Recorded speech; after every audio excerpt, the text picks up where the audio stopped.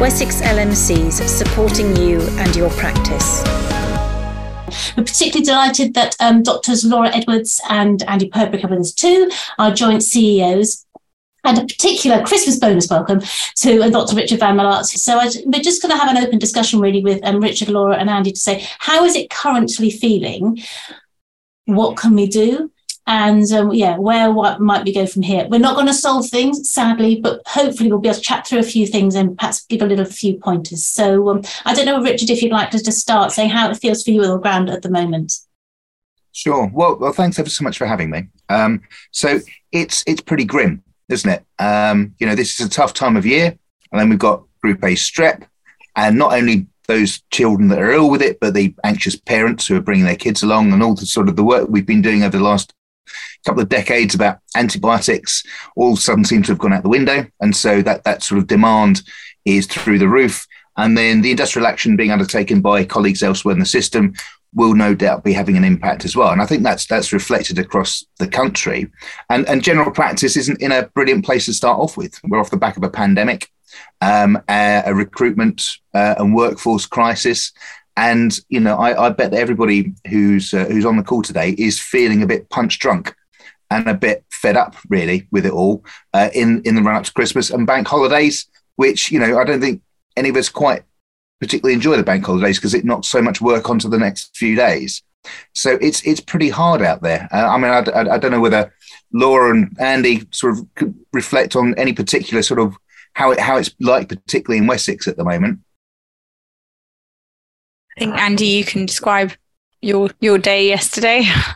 Yeah, it's the worst I've seen in 22 years in general practice. I felt utterly broken after a day in general practice, and the team see me come here on a Tuesday after my Monday in the practice, and I feel completely spaced out. And to be honest with you, I dread going back in on Friday when I know it will be similarly hellish. I think I have 41 patient contacts on Monday, and my morning surgery merged into a rushed visit to see a palliative patient, then merged into my afternoon surgery, and I worked 8 till 8 without stopping, without lunch, without anything, and that's been replicated across the patch. And I wasn't the first person to leave the practice. I wasn't the last person to leave the practice on Monday. So it just feels totally unmanageable and unsafe, and it feels like NHS England are not supporting us. What I would say is our negotiations locally with the integrated care boards, actually the ICBs really do want to do things to try and support us, and they were all for completely suspending QOF and LESs and DESs, and it's actually NHS England that have said to them, no, you can't do that, and we will not bail you out financially if you do that. So they've come up with what they can conceivably concede to at the moment, but we've had a meeting with some of them again today to say, actually, you need to go back on a regional level to NHS England and have collective strength to say, no, we need more support for general practice.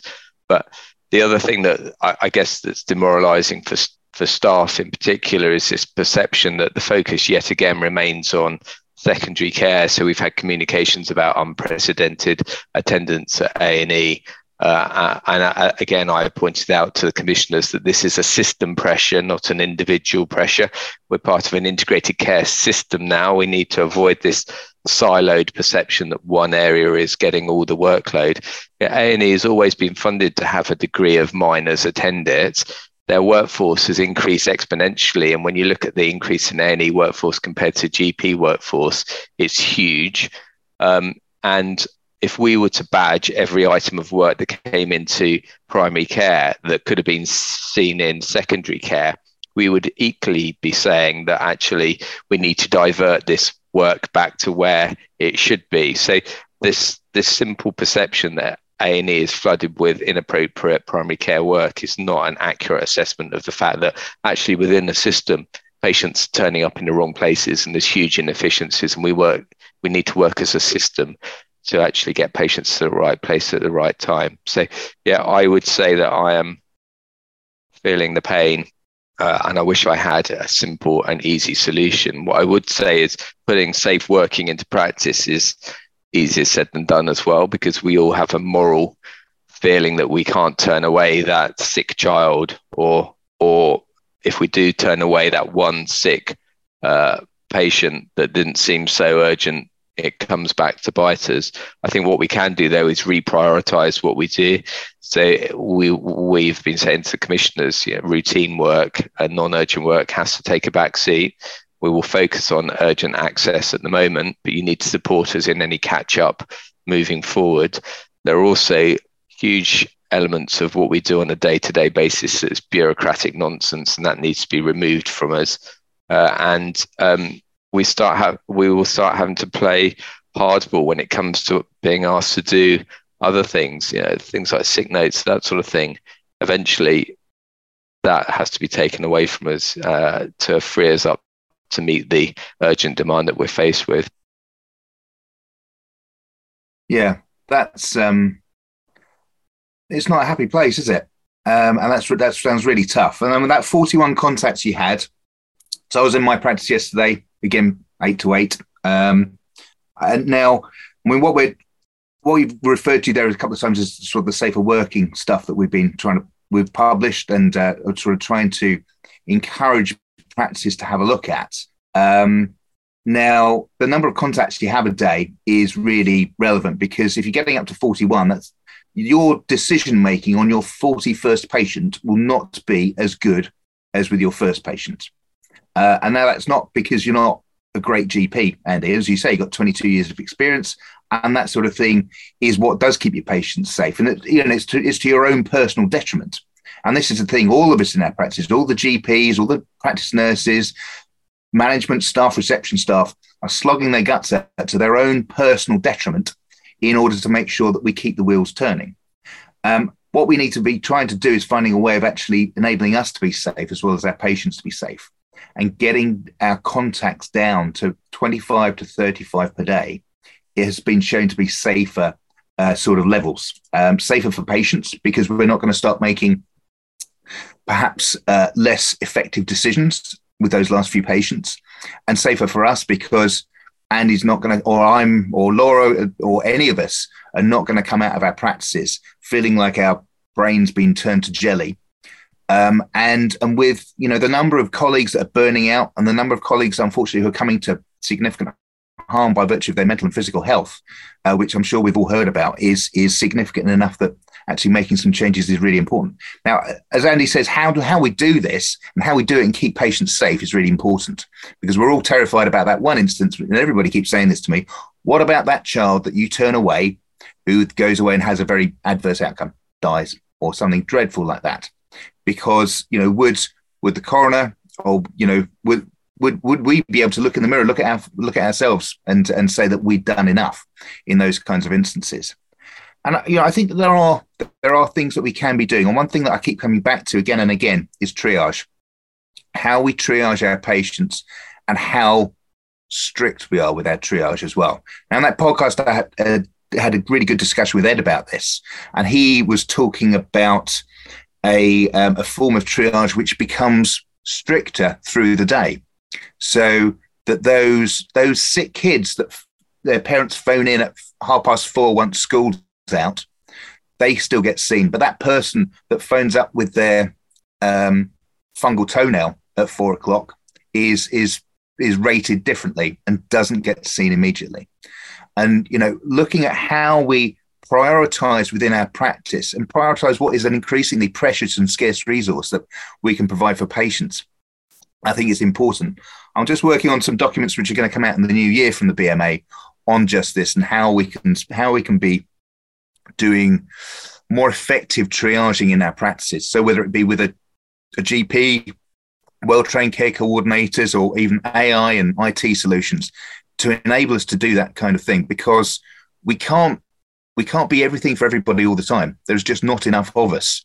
And actually reducing our appointments a little bit in order to keep us safe will actually improve the quality and actually improve the, if you compare reducing the appointments that Andy offered, so say offering 31 instead of, or 35 instead of 41, bring it down by 10 or 15%. Actually, if Andy or any of us get to the point where we can't keep working, and have to take a period of time off sick.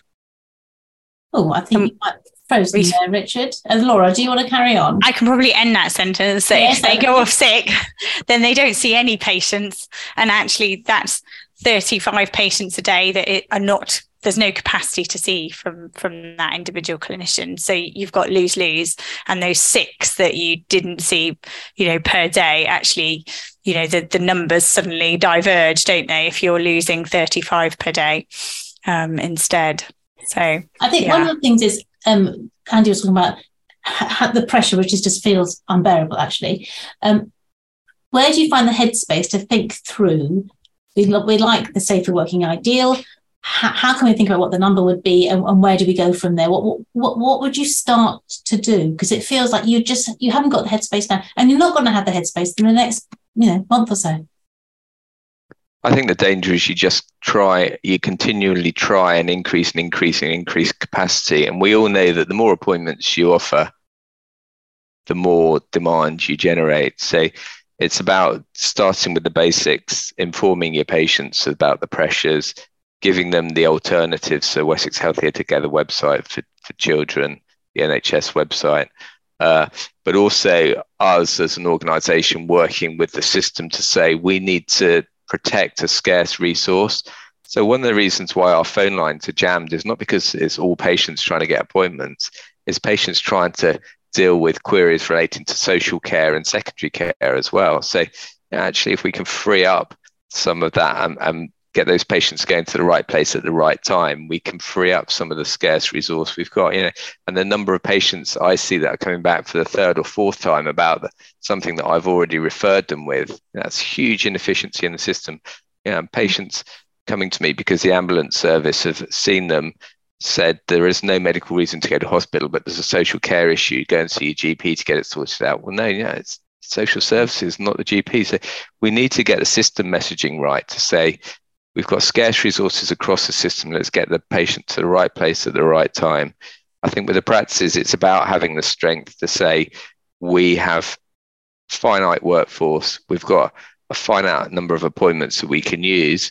We're not going to turn away absolute emergencies, but we're going to have to prioritize who has those appointments, as Richard says, because we aren't a bottomless pit. I think there's a couple of interesting comments that have come in. And I think, so the first one is just really sad. So many of the team are on the verge of tears all the time. It's so hard, which just reflects what you've been saying earlier. Another comment about stopping routine GP work to increase urgent care capacity is really hard. Routine is rarely routine. It's necessary work. We know from when we stopped routine work in early COVID, it's taken so long to catch up. And then, of course, there's a media backlash.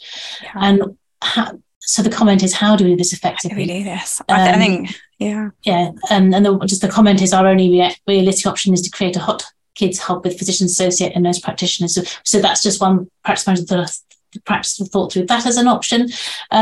What other options are there? I think it's really interesting. I was going to pick up on that point of the routine work, and we've had these discussions with the ICB for some weeks ago around what do you do when the pressure goes up, and hospitals stop their routine work, their elective work, and when we asked earlier, what can general practice stop? I think it was around, particularly in Hampshire, it was around proactive case management and a particular initiative that the ICB wanted to do. We said, what can you stop? And they came back with the answer of, well, you can't stop anything, because everything is important in general practice. And I think that is true. We know that if we don't deal with the routine stuff, we're kind of storing it up for later. It doesn't go away, and we pay because people's conditions get worse because they're not managed. So we are in a really difficult place. But I think the population is probably going to have to get used to waiting for primary care as well. They're used to waiting for secondary care. we're under this current agenda from nationally that, access is everything, but actually access isn't everything, because you end up going round and round in circles because your problems aren't dealt with properly, because you've got overstretched clinicians who are watching the clock and thinking, I've got another 30 patients to get through after this, so I'm going to do something that's quite quick to get you out of the door. And I don't have the time to actually listen to everything you said and therefore make the actual considered decision, which may take a little bit longer, but actually would get you a resolution to your problem. And I think patients know that as well, but it's going to be a really difficult mindset change. I think people are beginning to get it. And I think Jenny's on this call who put out and was reflecting that she'd put something on Facebook talking about the changes they were having to make.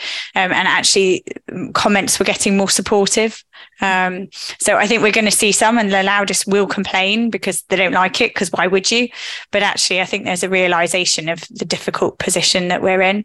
And Hampshire ICB have come out and said, we want you to switch to urgent, which again, at least they've said it. I think there's a question of how much they can support it, and we want them to support it. And again, will they get heard? Will the media want to pick that up? And, even if they do say it, there's that. How much can the system support us in making those difficult decisions? But they have at least said that's okay and realised the reality, rather than, I think, nationally. And I looked to Richard there. Certainly it feels like the local teams are supportive, but the will from higher on up is there's nothing to see here. There is no problem. So at least locally, they do seem to be acknowledging the problem. But Richard, I'd be really interested in your point of view, because that's certainly how it feels locally, is our teams want to help us, but NHS England are not interested in any comms that reflect reality and endorsing those, and aren't really interested in helping. So I'd be really interested what it feels like in your meetings with NHS England. So I think broadly, yes, I agree that is the case. So we wrote to NHS England last week asking them to pause QoF and IAF and any other non-urgent workload in order to actually help practices manage at the moment. And they've declined. Yeah, I will just say, Richard, obviously this is recorded and this will be available on our website as well. So this is potentially public facing. That's right.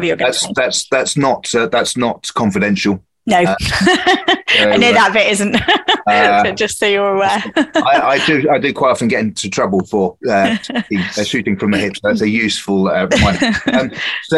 There are local flexibilities, and there is benefit to having those conversations. And obviously, you're establishing those relationships with your ICB, and so one would hope that they would be supportive. There is a limit to what they can do, because NHS England ultimately hold the purse strings and ultimately are directing ICBs as to what they can and cannot do. Now, we continue to lobby NHS England. I'm meeting with them tomorrow in order, and this will be discussed further then. I think there is some sense that actually, if they don't do something, general practice is going to collapse, if not is collapsing currently. But it's whether we can get them to instigate some support quickly enough in order to make sure that practices get support right now. Because there's no point in saying that we'll make a change in March, because quite frankly, there are likely to be practices that aren't here in March if we carry on like this. I mean, just to come back to a couple of the points that you were making just earlier, I think that prioritizing what we do is really important, and stripping out all the things that we don't have to do is really crucial at the moment. And I often joke, and I quote Zamo from Grange Hill, and I say we need to just say no, and we need to start. So you're not smiling, Laura, because you're too young to get that. We need to start pushing back on all those bits and pieces that we're asked to do. So as Andy was describing, all those bits from secondary care, social care, things like that. Push them back. Use the letters that Wessex LMCs and all the LMCs produce. There's BMA templates as well to push it back. There's ways of reporting these things, which is time consuming and frustrating, but it makes a difference eventually, and it does, and it can do it now. And with the sort of the triaging that we're all doing in our practices, stripping out those things that don't need to come to see us. So the bits and pieces of private work. I would there's no chance that I would sign a form for somebody to go parachuting at the moment. I just haven't got time to do it. Get rid of all those kinds of forms and bits and pieces that are not statutory obligations. They gum up your system. They take your time. Why should we be doing those now? So pushing those kinds of things back. And the comms that you've described as well, that's a practice manager, I think you were describing, who put something on Facebook for their practice. Our patients actually, I think, are starting to get it. They're getting that we're not sat there with our feet on our desk, twiddling our thumbs, looking for work to do. We are slogging our guts out at great personal detriment, and actually getting the patients on side is really crucial, because the one thing that politicians care about is votes. And actually, the NHS is not a vote winner for any of the parties at the moment. And so getting them on side about this, that can instigate change. And when you're making changes to the services that you provide, talk to your PPG, talk to them, communicate with them, because when they get on your side, then they can be your most powerful advocate. And that is really crucial. Thanks, Richard. I think, Andy, did you want to come back in there? Yeah, I just said a few things. I totally support your idea of using a scarce resource efficiently. I think a lot of our inefficiency is because we're doing other people's jobs. But when you talk about the private type work, I can't afford to stop doing those bits of private work now, because I've been given a 2.1% uplift, and I've got staff uplift that I've got to meet year on year. And if I don't subsidise my NHS income with that private work now, then I don't take an income home as a partner. So, to say that we stop those little bits of private work, I think is kind of missing the point. We're doing so much of other NHS or social care work that needs to be really pushed back and say, no, this isn't our job. And, so much of what we've been doing, talking about occupational health, we should have no role in occupational health assessment or sick note issuing, because that's not the role of primary care, and that needs to be removed from us straight away. And that would significantly reduce the number of appointments that get taken up. I think just talking about, as Laura said, there's a willingness of the public to wait to see a hospital doctor. We've got to be realistic here and say, if you want us to meet urgent care demand at the moment, there's going to be a waiting list to see a GP for routine care. And I would echo one of the things that's been put in the chat. This is not just about doctors. This is about the entire practice team. Our reception staff are working in unimaginable hours in the face of just horrific demand and abuse and unhappy patients. And similarly, our secretarial teams are constantly bombarded with unhappy patients that either can't get through to the hospital or chasing appointments. And that's making our other team members' morale really drop, and people leave the practices as well. And so, as I said, this is a whole team and a whole system problem. And just the one final thing around respiratory, someone mentioned about having a paediatric hubs. So there is national funding for ICBs to be setting up respiratory hubs. As usual, it's painfully slow, and probably by the time they're set up, it will be woefully late. But I know that each ICB now is mandated to invest in setting up a respiratory hub to manage acute respiratory illness within the community. Whether we'll see that in time for the early new year remains to be seen, but I think there's about £100 million worth of investment there. Just before anybody else, thank you, and anybody else comes in, just for the sake of the audio podcast, if people obviously can't see the chat, I'd just like to just let people know that there's obviously, that's one of the practice managers said they're going to publish an open letter to patients which outlines unsafe practice and the need for them to change their ways, and just realising things are new, and also recording something on their phone message to reflect that. And I would just say, within our organisation, we've talked about what safe is, and actually if you just compare it to an airline pilot, they're only allowed to sort of fly for so many hours, then they take a break. HGV driver only drives for so many hours, then takes a break. I think it's easier for patients to understand. I certainly found it easier to understand the concept of safer working when I put it in that context. Admin pressures, exactly as you were saying, Andy. Also, a comment, it's got to be at the other end of the spectrum, reducing the demand to start with. So health education in schools, communities, other places to equip patients. And then just one of the practices have invited the Dorset Care Record team in to monitor contacts for a week. So hopefully just sort of spreading the word. And then one with just more comment about the difficulties if the doctors are pushing back the person that might be in the middle of that is the receptionist or the practice manager to explain it, and which is just a comment that you made, Andy. So I just wanted to fill everybody in with that. And Richard, would you like to come back? Then I think Laura wanted to come in with something. Yeah, thank you. So that point about our administrative and reception colleagues being on the front line, I absolutely acknowledge that. And if we are going to put them in a position where they're saying no on practice's behalf, then that communication in ahead of that is really important. So getting the updates out to patients by whatever means necessary. So because general practice has changed dramatically in the last 2 years, and I don't think that's been particularly well subsidised, well communicated by NHS England. A couple of points from Andy. So private work, yeah, I take that point, and yes, it's maybe little bits and pieces around the edge. Only comment I would say about that is make sure your prices are up to date and you're adequately remunerated for your time if you're going to be doing that kind of thing. Occupational health, removing that from general practice conference policy. That's not going to happen before Christmas, I'm afraid. That's a sort of a long-term outcome. I'm good, but not that good.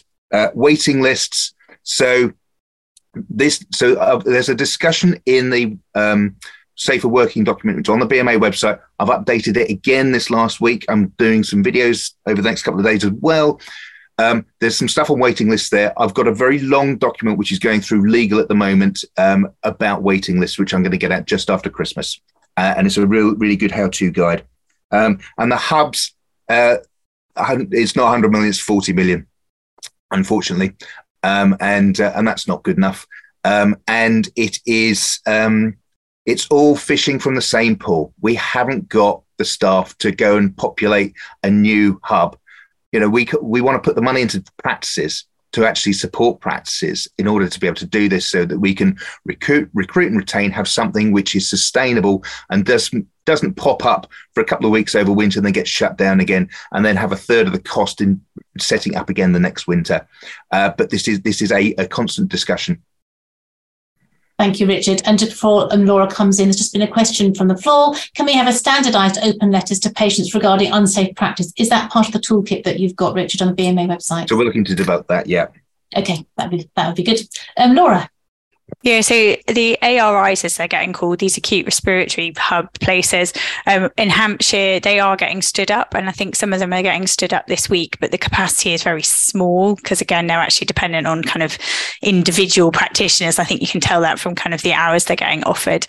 They're often 1 or 2 days, and they're often sort of 12 appointments, morning and afternoon, which fits with safe working, which is what we've just described, but means that actually when you've got 4 or 5 or more practices feeding into each one, then that capacity doesn't go very far. And I think the model is that they have to still be triaged by somebody to go into that. So again, we'll see how useful they are, but that's where the money is. That is where the money is. So that's where that's where the ICBs are going with it. We have secured a QOF and IIF protection across Hampshire and Isle of Wight area. We've got something similar sort of in Dorset, but it's got RAG rating and we haven't totally bottomed it out. And BSW, which our other area, have gone for something which, again, we're still trying to bottom out exactly what they mean, but they're talking about Q4 protection. So we're working on everybody. We like Hampshire and Isle of Wight's support best. Thank you very much, Hampshire and Isle of Wight. But we're working with the others, again, recognising what their constraints, as Andy has said, they're not funded for this, and you've said, Richard, they're not being supported by this nationally. So they are in a difficult position, but we are explaining the position very clearly to them about where general practice is, and they do really, really need to support it in any way they can.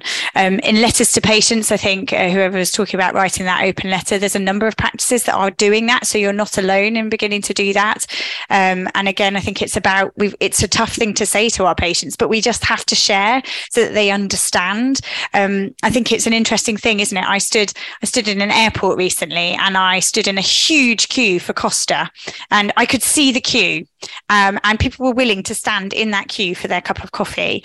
I think one of the difficulties we faced with general practice is there is no visible queue. It's one of the pieces of feedback we're hearing is people go in and the waiting rooms are quite empty. So we're not that busy. We have a queue and it's on the phone, and then it's in people's homes and they're spread out. But in hospital, if you go into A&E, the waiting room is full, and therefore people know that they are busy. And it's that whole kind of mind thing of being able to see the busyness, that almost the way we're working counts against us. But I think we have to explain it to people. And on that note, we are doing that on your behalf. So some of you may have seen that I was on the local ITV news on Friday evening, explaining the fundamental problem, which is really that between demand and workforce, and that mismatch that we've got. And we also, I explained that, and one message was don't blame the GPs. I'm afraid I couldn't get all staff in there, so I came away always wishing that you said something slightly different. I very much have the rest of the staff in my mind, and missed that bit off my sentence. And also we directed people towards Healthier Together as well, as a port of call, again trying to mitigate that demand around Strep A and trying to get people to reassure. And we've also had a piece in the Dorset Echo as well, talking around heightened demand as well, from that press release we did. So thank you, Laura. Can I just clarify one thing that you said? So IIF, we haven't been informed, only QOF has been confirmed. So 3 people have come in about, I think, the Hampshire practices. Can you just confirm by IIF protection and QOF protection, because there's obviously a little bit of confusion there. So I don't know if you can come back in and just confirm that, or we can come back later. She's just looks like she's just checking everybody, so we will come back on that. Andy. Yeah, just to go back on the press statement that we put out. So that was in response to existing unprecedented demand, then exacerbated by Group A threat. And just to reassure you, that press statement went to every single media outlet that we have any into, say BBC, ITV, all of the local newspapers, local radio. And on the back of that, obviously, Laura was invited to interview. I think we also got some coverage in Basingstoke in their newspaper. But we are trying to engage with the media as much as possible, realising that it's not always that easy, and we have to be careful what type of message we put out. But we're trying to put a message out that this is unprecedented pressure. We're a scarce resource. We realise patients are scared. There are ill people out there that need to be seen, but we can only deal with what we can deal with the workforce that we have. So that's the constant message that we'll be putting out on your behalf. Thank you, Andy. So let me know, Laura, when are you ready to come back? I'm ready. Good, fantastic, thank you. So it is only QOF. It is only QOF for Hampshire and Isle of Wight. We're pleased with that, but I'm doing subliminal messaging to the anybody from the ICB who's listening that we'd like IIF as well, and we are also going back about LCSs as well. So it is QOF only. Apologies, I got too overexcited on how far we've got there. But thank you. It's fantastic that you're listening and that you came with the questions, and that's why we do this live webinar, because it's going to be really helpful. LCSs are protected in Dorset, not IIF. Good. Okay, that's fine. Anybody else want to add anything on that? I think that's kind of sorted that one out. I just wondered whether we probably need to round this up. We've got a few other things we wanted to talk about. So, just Richard, I don't want to put you on the spot, but I kind of do want to put you on the spot, just in case you could help. There's just a question that's come in, and it was something going through my mind. It's something we were talking just before the webinar. Does anyone know what the light is at the end of the tunnel? It'd be really helpful to have something to hold on to. So people leaving this webinar, can we have something positive? Can you sort of just suggest anything? I know the work's coming in, but as you said, it's not going to happen before Christmas. That was occupational health, and these things aren't going to happen before March. But what can we do now? What is there now that we can say, okay, maybe it could be this? So I think the light at the end of the tunnel is that actually the NHS is really built upon general practice. And even politicians at their most daft do realise that our nation cannot cope with that general practice. And whilst they might be willfully neglecting us, they are starting to realise that they are going to need to make changes. Now, GPC, we were hoping to have been in negotiations with NHS England for some time, but because of changes in government and, going through a Secretary of State a week, we have not been in negotiations with them yet. But come April, so April 23, I'm expecting to have substantive changes which will support general practice through 23-24. In the meantime, we are working our damnedest to make sure that there will be supportive changes that are made by NHS England, which will be rolled out across the country, to make sure that we can look after our patients and we can look after ourselves and each other. And I mean from everybody in the practices, from GPs, from partners, from sessional GPs, locums, practice managers, administrators, everybody is supported to work in general practice. And whether that be from resourcing, money, or whether it be changes in what we are doing and how we are working. But I can promise you that myself and the rest of the officer team and everybody in BMA are sweating blood like you do at Wessex LMCs to make sure that we support our practices so that we can support our patients. And none of us are going down without a fight here. Thank you, Richard. That's really, really helpful. Thank you so much, Richard. Have a lovely Christmas. Thank you so much. Wessex LMCs, supporting you and your practice.